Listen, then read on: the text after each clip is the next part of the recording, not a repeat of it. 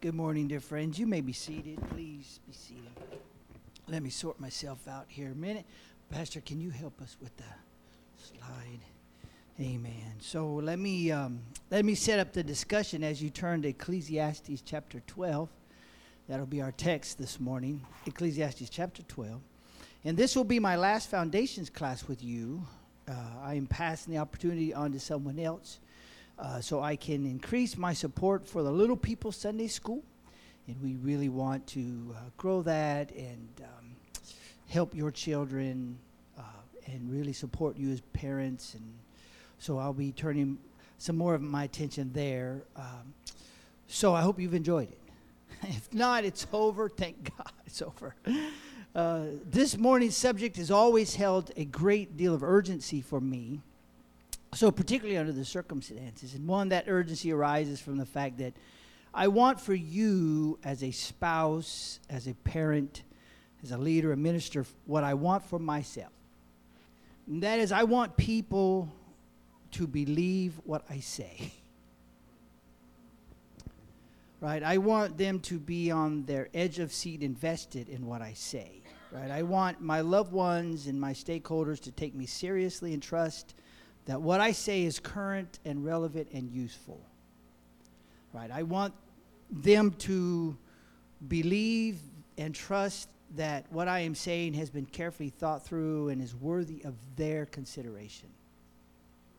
Not because I'm dad, not because I'm Brother Krantz, but because they trust that I am seriously minded about what will help them.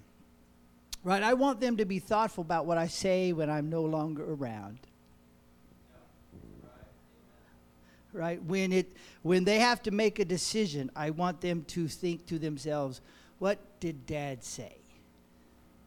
Right, that's what I want for you, because that's what I want for myself. And then also, the urgency comes from a lifetime of watching the consequences of bad ideas. Right, even little ideas over the lifetime of a church, over a family, over a marriage, over a parentage, can lead to such profoundly bad outcomes. And so my heart is heavy, very saddened. And really this morning, actually, I don't know if you can tell, but I'm really subdued because I have an urgency about stopping that cycle and at least slowing that cycle down and enabling people and parents and leaders and spouses and ministers to be successful at learning and constructing sound counsel. And so we've talked about it several times, right? You may remember our recent class, Engaging the Scriptures to Learn. So I've talked about this one. Today I'll just be adding a few more bricks. That is the kind of the analogy I'll be using with. I'm just adding a few bricks to your house of learning. Similarity to my comments of prayer, please just read the Bible. If nothing else, just please read it every day. Right? Get your hand on the book, read the book every day. That will help you immensely. And then hopefully what I offer today will bring some clarity to your enterprise. Now, Ecclesiastes 12, verse 9 says, "Moreover, because the preacher was wise, he still taught the people knowledge. Yea, he gave good heed." Notice what he did. He paid attention to what he was doing, and he sought out. And he said in order. Did you notice what he did? Like first he paid attention to what he was doing. And then he sought it out, and then he said in order Proverbs. And the preacher sought to find out acceptable words.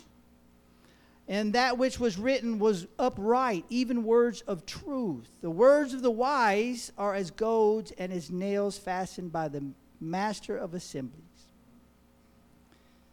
And let me remind you, everyone is in the preaching business. Because as soon as they ask you, Sister Jennifer, what you think, you have the microphone and the platform. And within 30 seconds, they will have taken you seriously or they will have dismissed what you said.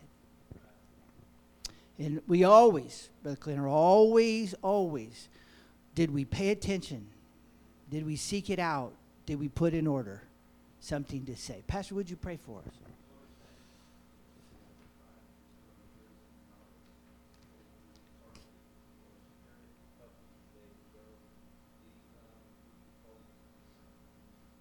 Amen. So let me remind you of two necessary enablers. We visited these last week, and these are really important. Partnership of the Holy Spirit is the first enabler. You cannot know some things without it. You absolutely need it. Not because it's special, but because I am incredibly backwards and behind. Right? Don't misunderstand that. God is always great and always good. Ron is always wrong and always bad. So I can't forget that. I need the Holy Spirit to help me. Right? And secondly is holy curiosity. Nobody gets fed that's not hungry. Right? The old classic. You got to knock on the door for it to open. Right? If you don't know, let me do it this way because I don't want to be condemning. If I don't know, it's my fault. Right? If I don't know how to be a good husband, if I don't know how to be a good parent, if I don't know how to preach a good sermon, it's my fault. It's not the book's fault. It's not the system's fault. And it's not the Holy Ghost's fault. It's my fault. And everybody said amen. Pastor, next slide, please. Now, the first brick I want to add is clarify that we are called to be learners, right? There's a lot of support for that. As you follow along in your handouts, you'll see some of the evidence there. We are called to this. We are called to this. I want to make sure you understand that, right? And a necessary feature of this calling requires we identify ways to measure learning. Now, that just should come as self-evident, right? Qualitative measures are the preferred approach. These are things that look for evidence that people are growing in their own discipleship. That's kind of what we're looking for. How did they grow? How much did they grow? Is it evidence that they grow? Do you recognize growth edges? Are they different? Are they handling things differently? Are they answering questions differently? This is kind of a measurable thing. And the role, again, of evaluating progress in any learning process should be self-evident. Pastor, can you imagine teaching kids and not testing proficiency? I mean, what would even be the point, right? I'm not sure that it would even be the point. So that's a part of the deal. Now, next slide, please. Another brick is knowledge framework. Now, you have a handout, and we'll get over it in a second, but everyone has an opinion. And I'm okay with that. You're going to have one anyways. You didn't ask my opinion to have. You didn't ask my permission. Everybody's got an opinion, right? Everybody's got one. What too few have, though, is a comprehensive framework to support it. Right? They have an opinion, but if you ask them to export that or to explain that or describe that in any meaningful terms, they would struggle with that. Right? And the default answer is generally, well, the Bible says. Right? And the Bible said isn't a framework. The Bible said is a claim. It's not a framework. And so please differentiate that, right, in your mind. An example of a knowledge framework, say of a novice, would be significantly different than an expert. Right? Brother Kevin and I were talking about low voltage electricity. It was clear that neither one of us know. So neither one of us will be cracking the board open and fixing stuff, right? We just know. We're novices. We don't know. Right? That's not a shame. That's not condemning. That's just we don't know. Right? Another one would be the second grader's knowledge framework would be very different than the teacher's knowledge framework. Or at least we would like to think so, right? We would like to think that the child's knowledge framework about money or God or going to church or making good decisions is different than their parents. That's why we don't let them decide some things, right? So the knowledge framework is different, right? Now your handout will illustrates how you can build a reliable framework. Say nobody does this. Yes, everybody who takes biblical studies wisely and seriously does this. This is what the preacher does as he's gathering and assembling. Thank you, Pastor. So there you have comparison and synthesis of all the related passages, right? Oh, go back one, Pastor. I'm sorry. Go back to one more. Let me see. There you go. Okay, so biblio-theological framework, big word. It's just a worksheet. Just call it a worksheet, right? And so if I'm using this, I pick a topic, God, discipline, moral education, nurturing faith, child development, church government. If I take any subject, right, sex, homosexuality, politics, money, whatever subject I'm looking at, that's my topic. That would be topic A, right? And then I would go down. What do I know? What did Jesus say about the topic? And then I would say, is there related information in the law of Moses about the topic? Right? And I would ask questions like, is there related information in the wisdom literature about the topic? So I'm building a framework, right? I'm trying to really, what is praise? What is worship? What is whatever, right? I really am going through this. Is there, what does the Old Testament say? What does the New Testament say? Did a Bible character speak directly about this? I would even ask myself, how did the first century Christians understand this topic? How has that topic changed over the last 150 years, right? So before I ever told you, Sister Bev, what I think, right, if I'm a serious-minded preacher about anything, if my kids say something, my mom says, my wife, anybody asks me anything, if I don't have a framework, I'm going to tell you, well, my best guess, right? Because I don't want you, right, to believe what I say if what I say isn't reliable. Does that make sense? I don't want to give you opinion. I want to give you something that's supported by a knowledge framework. And this is a simple way. You could go way deep in the weeds if you like. And then down at the bottom of your framework, there are just some, the handout, there's just some questions, some topics down there that we don't talk a lot of. I would encourage you to just pick one and then practice. Right, the worksheet is really for you to practice. Take one. What is a biblical response to poverty? We drive by 1,000 homelessnesses. I think the last point in time count for homelessness in Kern County was over 10,000 homeless people at any one time. What's a biblical response to that? Right, that's a subject. So get into the scripture. What did Jesus say about that? What did the law say about that? And that's just a practice. That's just one example of how you practice. Next slide, please, Elder. Okay, so that was one brick. Another brick is the 2 basic Bible studies. Let me elaborate on them some more. You have topical, and then you have exegetical. Don't be anxious about the word. Not really a big word, just an unfamiliar word, right? These are the 2 big rocks, or the 2 big bricks for us today, right? This idea. Both of these are widely is accepted. They can be really technical, but listen, if you have a hungry heart, God will feed you. If you have an honest, curious heart, if you want to know, God will help you find it. Right? God will help you. And both of these are also in your learning packet for you. Next slide, please, Elder. Topical biblical study or topical Bible study. Start with this one, please. Start with this one, please. Start with this one. Right? Always start with this one because it relies on a plain reading of the Bible, right? You can just read the Bible. You don't have to get into language. You don't have to get into just read the Bible and read all of the biblical data points you can find. It's an extremely effective way to understand the major themes of the Bible. Now, bear in mind, right? Bear in mind, the more data points you have, the more clarity you have, the more complete your framework is. Right? Because if Jesus said something, what's the chances that it would not agree with the law of Moses? Right? It would absolutely agree with the law of Moses. So if I'm saying Jesus said something that the law of Moses would not say, well, then I'm misrepresenting Jesus.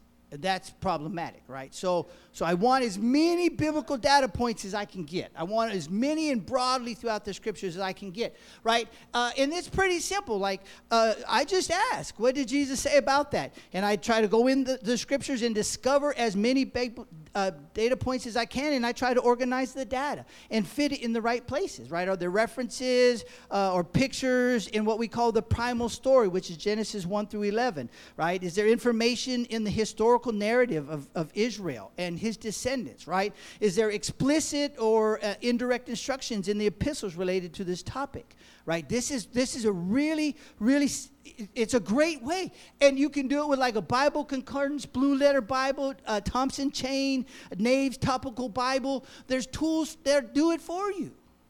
So this is a really great way. And then you can just use the worksheet. Brother Krantz, nobody does that. Yes, they do. That's how we do it, right? That's how we do it. I spent like 16 years in school to learn what I'm teaching you in like 5 minutes. Okay, the next slide, please. The next one is exegetical studies. Now, this is really a critical examination of the Bible text to discover its first audience meaning, right? And this one is about diving into the first author and the first audience details. Now, this one can get complicated pretty quickly, and that's why I recommend A, you start with the other one, and B, please, slow down, phone a friend. Right? Most errors and heresies come from exegetical errors at this point. Some of the more common ones that we see, that we hear, is misunderstanding biblical languages. That is so common, right? It's so common. Be careful. Aramaic is like 10,000 years old. It's not English. It will never be English. Right? So remember, they're buckets. Remember us talking about buckets?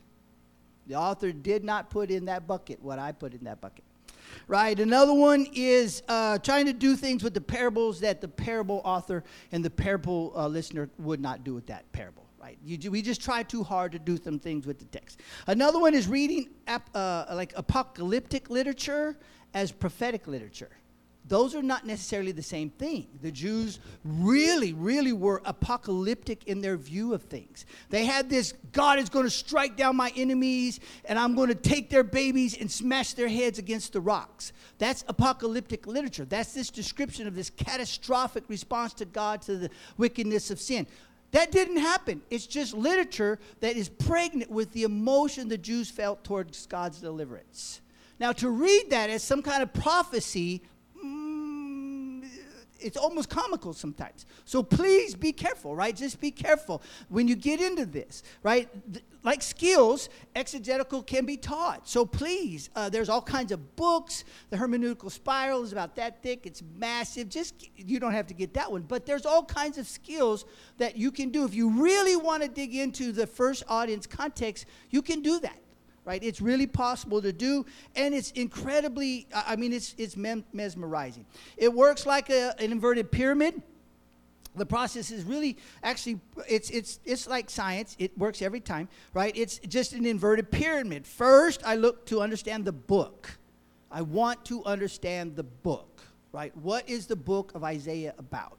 So that's biblical analysis, right? And there's all kinds of helps for that. I just want to understand the book because I can't understand the chapter apart from understanding the book, right? Isaiah is not going to say something that is inconsistent with the message that God is trying to communicate through the book of Isaiah. Does that make sense? So I want to understand Isaiah before I get to Isaiah 61, right? And then I want to understand Isaiah 61 so I can understand Isaiah 61, 1 through 3. Does that make sense? So it's like an inverted pyramid. I take all this data, I'm trying to wash it down to understand the passage, right? And there's two considerations. There's historical consideration, and then there's grammar and rules and language. And these considerations always inform the bucket. Does that make sense? They always inform the bucket. Every word is like a bucket, right? And I put all these buckets together with content. And then when I unspill out the content and put all the content in order, then I understand the meaning of the author. And that's kind of what exegetical Bible study is about. I'm really wanting to understand the meaning of the author. The author's meaning, not my meaning, right? Not our meaning today, not a Pentecostal meaning, the author's meaning. And then that helps me. Now, next slide, Elder, please. There's limits and both real limits, right? The most common limit of passage analysis is that it often lacks the whole Bible perspective, right? And I try to do something with the passage that nothing else in the Bible would support. Does that make sense? And so I get all into the passage, and I come up with all this insight, and I get all this stuff out of the passage, and then I begin reading some other, the prophets or the epistles, and all of a sudden it just doesn't jive, right? And so I need the whole Bible perspective to make sure to kind of check that what I'm doing with the passage makes sense. Is that? And then conversely, there's a lot of nuance hidden and layered into the passage itself.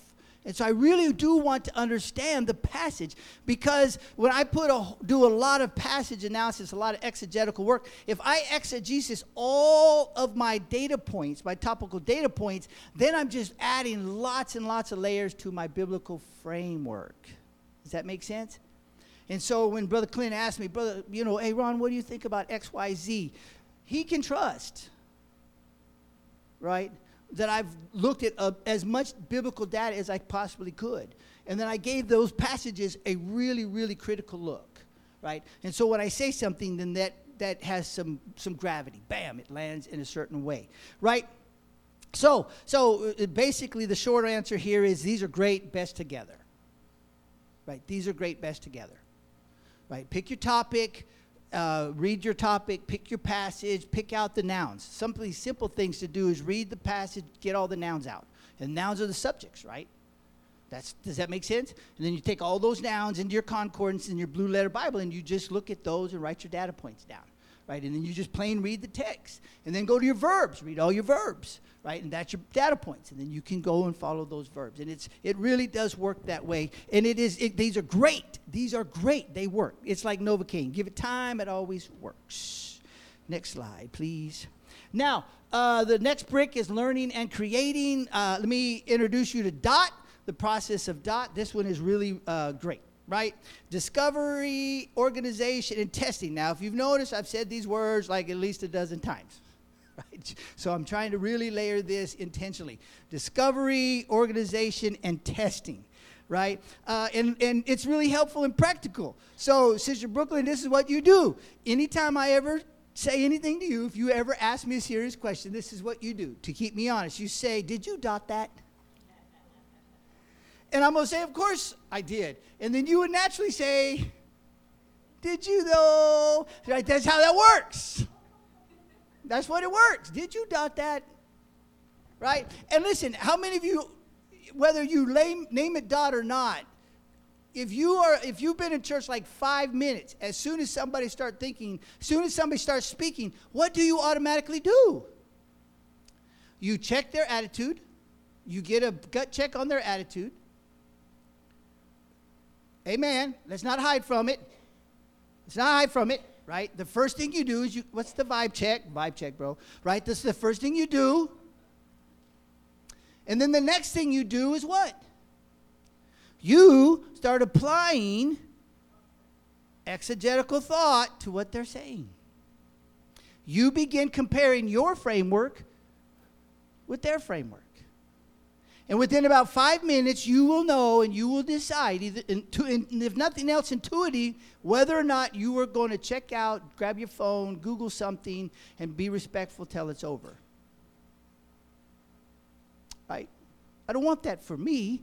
I don't want that for any of you. You've watched your kids. Your kids have come to you, Mom, Dad, and you went into this incredible, elaborate conversation with them, and about 30 seconds in the conversation, because they've heard it before, they've heard it again, they're going to hear it again. So please, right, discovery, organization, testing, this is so important. And it's really super practical. Did you dot that? That's what I ask myself. Believe it or not, before I do anything in this pulpit or any pulpit, anywhere, I ask myself, did you dot that? And I ask myself, yes, I do ask myself, but did you though? I ask myself. Now, first step in anything is discovery, right? And that's the beauty of God's creation. He made this thing incredibly elaborate so we'd never run out of things to discover. Now, please keep in mind, studying to prove my idea is very different than studying to discover the truth of God's word. Studying to prove myself right is not studying to know God. Different things. So just please keep that in mind. Organization is about keeping all the big rocks and all the related little rocks in the right jar. And you've seen that. I've tried to set that worksheet up so that you can do that, right? Did you dot it? Now, discovery and organization, that's pretty simple. So let me get to testing. Next slide, Elder, please. So testing really is the big rock today. This is the big brick, and this is like the cornerstone brick. This would be the cornerstone brick of everything Foundation has attempted. Intuitively, at least, we know that reality is distinct from our beliefs about it. What I believe of marriage and what my marriage is always two different things. It just is. Right? It is what it is, regardless of how I think, I feel, or believe about it. See, when we know this is not shocking. It's only shocking to say it out loud. But everybody here intuitively knows that reality is not my beliefs about reality. So the only thing in question is whether or not my view of it is accurate and precise. And this is the great conflict between. This is the historic conflict, believe me. We've kicked this one around a long time, right? This one goes back to the Greeks, and before the Greeks, the Mesopotamians, and before the Mesopotamians, the Sumerians. This has been going around a long, long time, right? The conflict is always, I feel, I believe, versus it is. Now, in case of biblical discussion, and I'm going to leave it here. I'm just going to kind of pause here. In the case of a biblical discussion, the first three are subjective, which means the person isn't even talking about the Bible. The person is talking about themselves. So if I say Acts 2:38 means, that's me talking about Acts 2:38. If I say I believe Acts 2:38 is, that's talking about me. My feelings, my thoughts, my beliefs about it. Right? And so testing is the obvious necessity under those circumstances, right? I love Jesus. Right? You don't ever have to sing anything else in this church, Sister Mons, besides courses like that for me. Right? I don't need hype. I don't need noise. I don't need speed. I just need to tell Jesus I love him. Right? And next to him is Dina. Let's not be confused about that. I don't think anybody's confused. Right? I never, under any circumstances, want to tell Dina something that would burn her hand. I don't want to do that. My boys, I don't ever want to mislead them. I don't want to give them a bad idea. They deserve more from me than I think I feel I believe. For me, at least, they deserve the most accurate and precise reflection of reality I can get.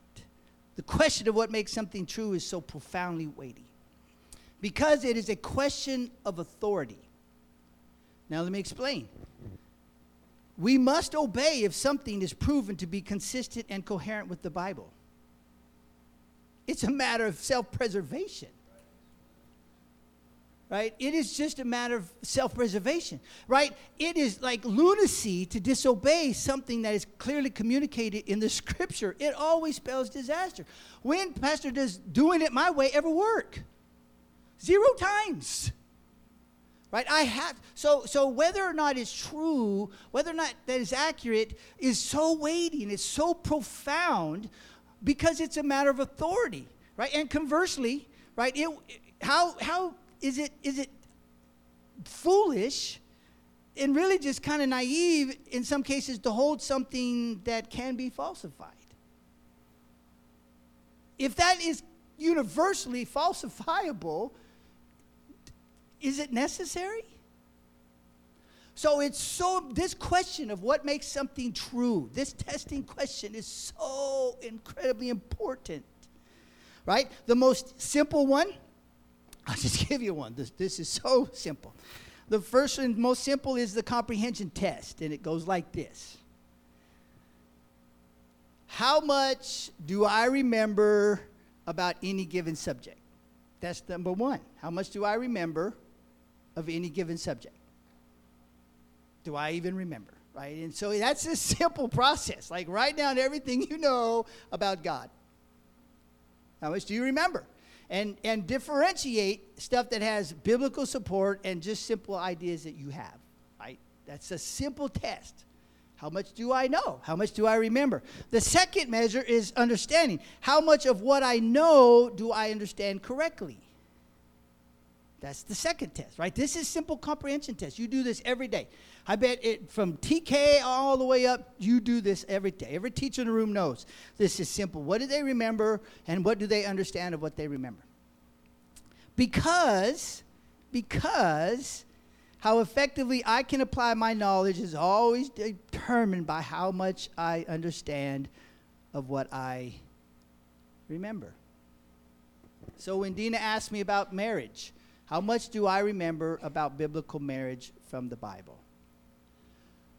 When the kids ask me about money, when the kids ask me about sexuality, when the kids ask me about politics, when the kids ask me anything, Sister Christy, how much do I remember in that moment about anything the Bible has ever said about what they're asking me?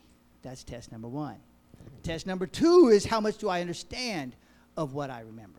Did I put the rocks in the right place, right? Did I put the small rocks with the big rocks? Blah, blah, blah. Right? Because Just a matter of time. Everybody's going to know how much I remembered and understood. Because wisdom is always proven out by her children. It's what comes to fruition because of what I know and remember. Right? Why things happen, and this is where the heaviness comes from me. Right? I don't ever want to be a Debbie Downer, but this is where the heaviness comes from me. Why things happen to people, why things happen in marriage, why things happen to kids, why things happen in church, that's not really a mystery anymore. That's not. There is no mystery to that, Sister Holmes. Scriptures are clear. How come my children? How come the church isn't? How come Brother Krantz is? How come Sister Krantz doesn't? Right? The only question is, how was my understanding while I was making those choices and doing those things misinformed? And so the weightiness is there. The incredible weightiness. So this is my last slide. I don't think that works. I got to crack the code on that. So remember, I ended last week with urgency. Let me do that again this week. Right? Let me push towards urgency about this. And let me do so by unpacking one of the most dangerous human tendencies to do so. Right? Nothing is more common than a self-interested, self-determined exercise of personal prerogative. It is so subconscious and so nefarious, it happens millions of times a day, and we don't even know. American culture has doubled down on this tendency. Here in the U.S., we have been conditioned to do what we want, when we want, how we want, and however we think best. That is life, liberty, and the pursuit of happiness is turned into in total licentious, hedonistic, I won't do me. And we say, them sinners are horrible. Stand by. Wait one. It is such a deeply subconscious tendency. Its powers arise from a complex set of beliefs we have about ourselves, not sinners. Right? It results in millions of strong-willed, self-determined, I'll do it myself. AKA, listen. AKA, I'm the leader. AKA, I'm the parent. AKA, I'm the boss. I'm in charge. I'm responsible. I'm the husband. Happens millions of times a day. And any serious attempt at aligning my attitude and my behavior and my actions and the way I handle my money and the way I do my family and the way I take care of my wife and my kids and the way whatever, it always comes back to this daily confrontation with my tendency to do what I want, how I see best. Right? Jeremiah offers us the most poignant word of caution in 10:23. Lord, I know the way of man is not in himself. It is not in man who walks to direct his own step. Lord, correct me, but with justice, not with your anger. God, I need to be corrected. I know I'm crazy. I know I need correction. Just don't do it with a beating, Lord. Please send somebody my way to help me divide right from wrong. Just please send somebody my way who can help me and teach me and learn me and school me up. I'm tired of taking beatings, Pastor. I'm tired of taking beatings, church. I don't want to burn my hand doing the same willful thing I've done for 20 years. I just am tired of that. Why does this happen, Brother Krantz? We know why it happened. Because when I could have went A, I went B.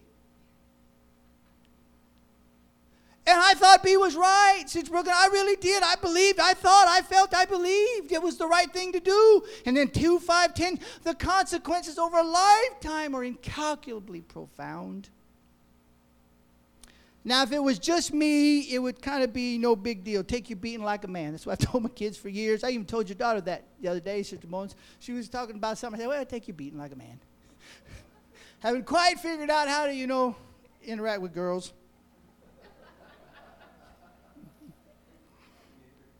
Sorry, Elder. You and me too, man. Right? So let me describe the consequences that come along with this tendency, right?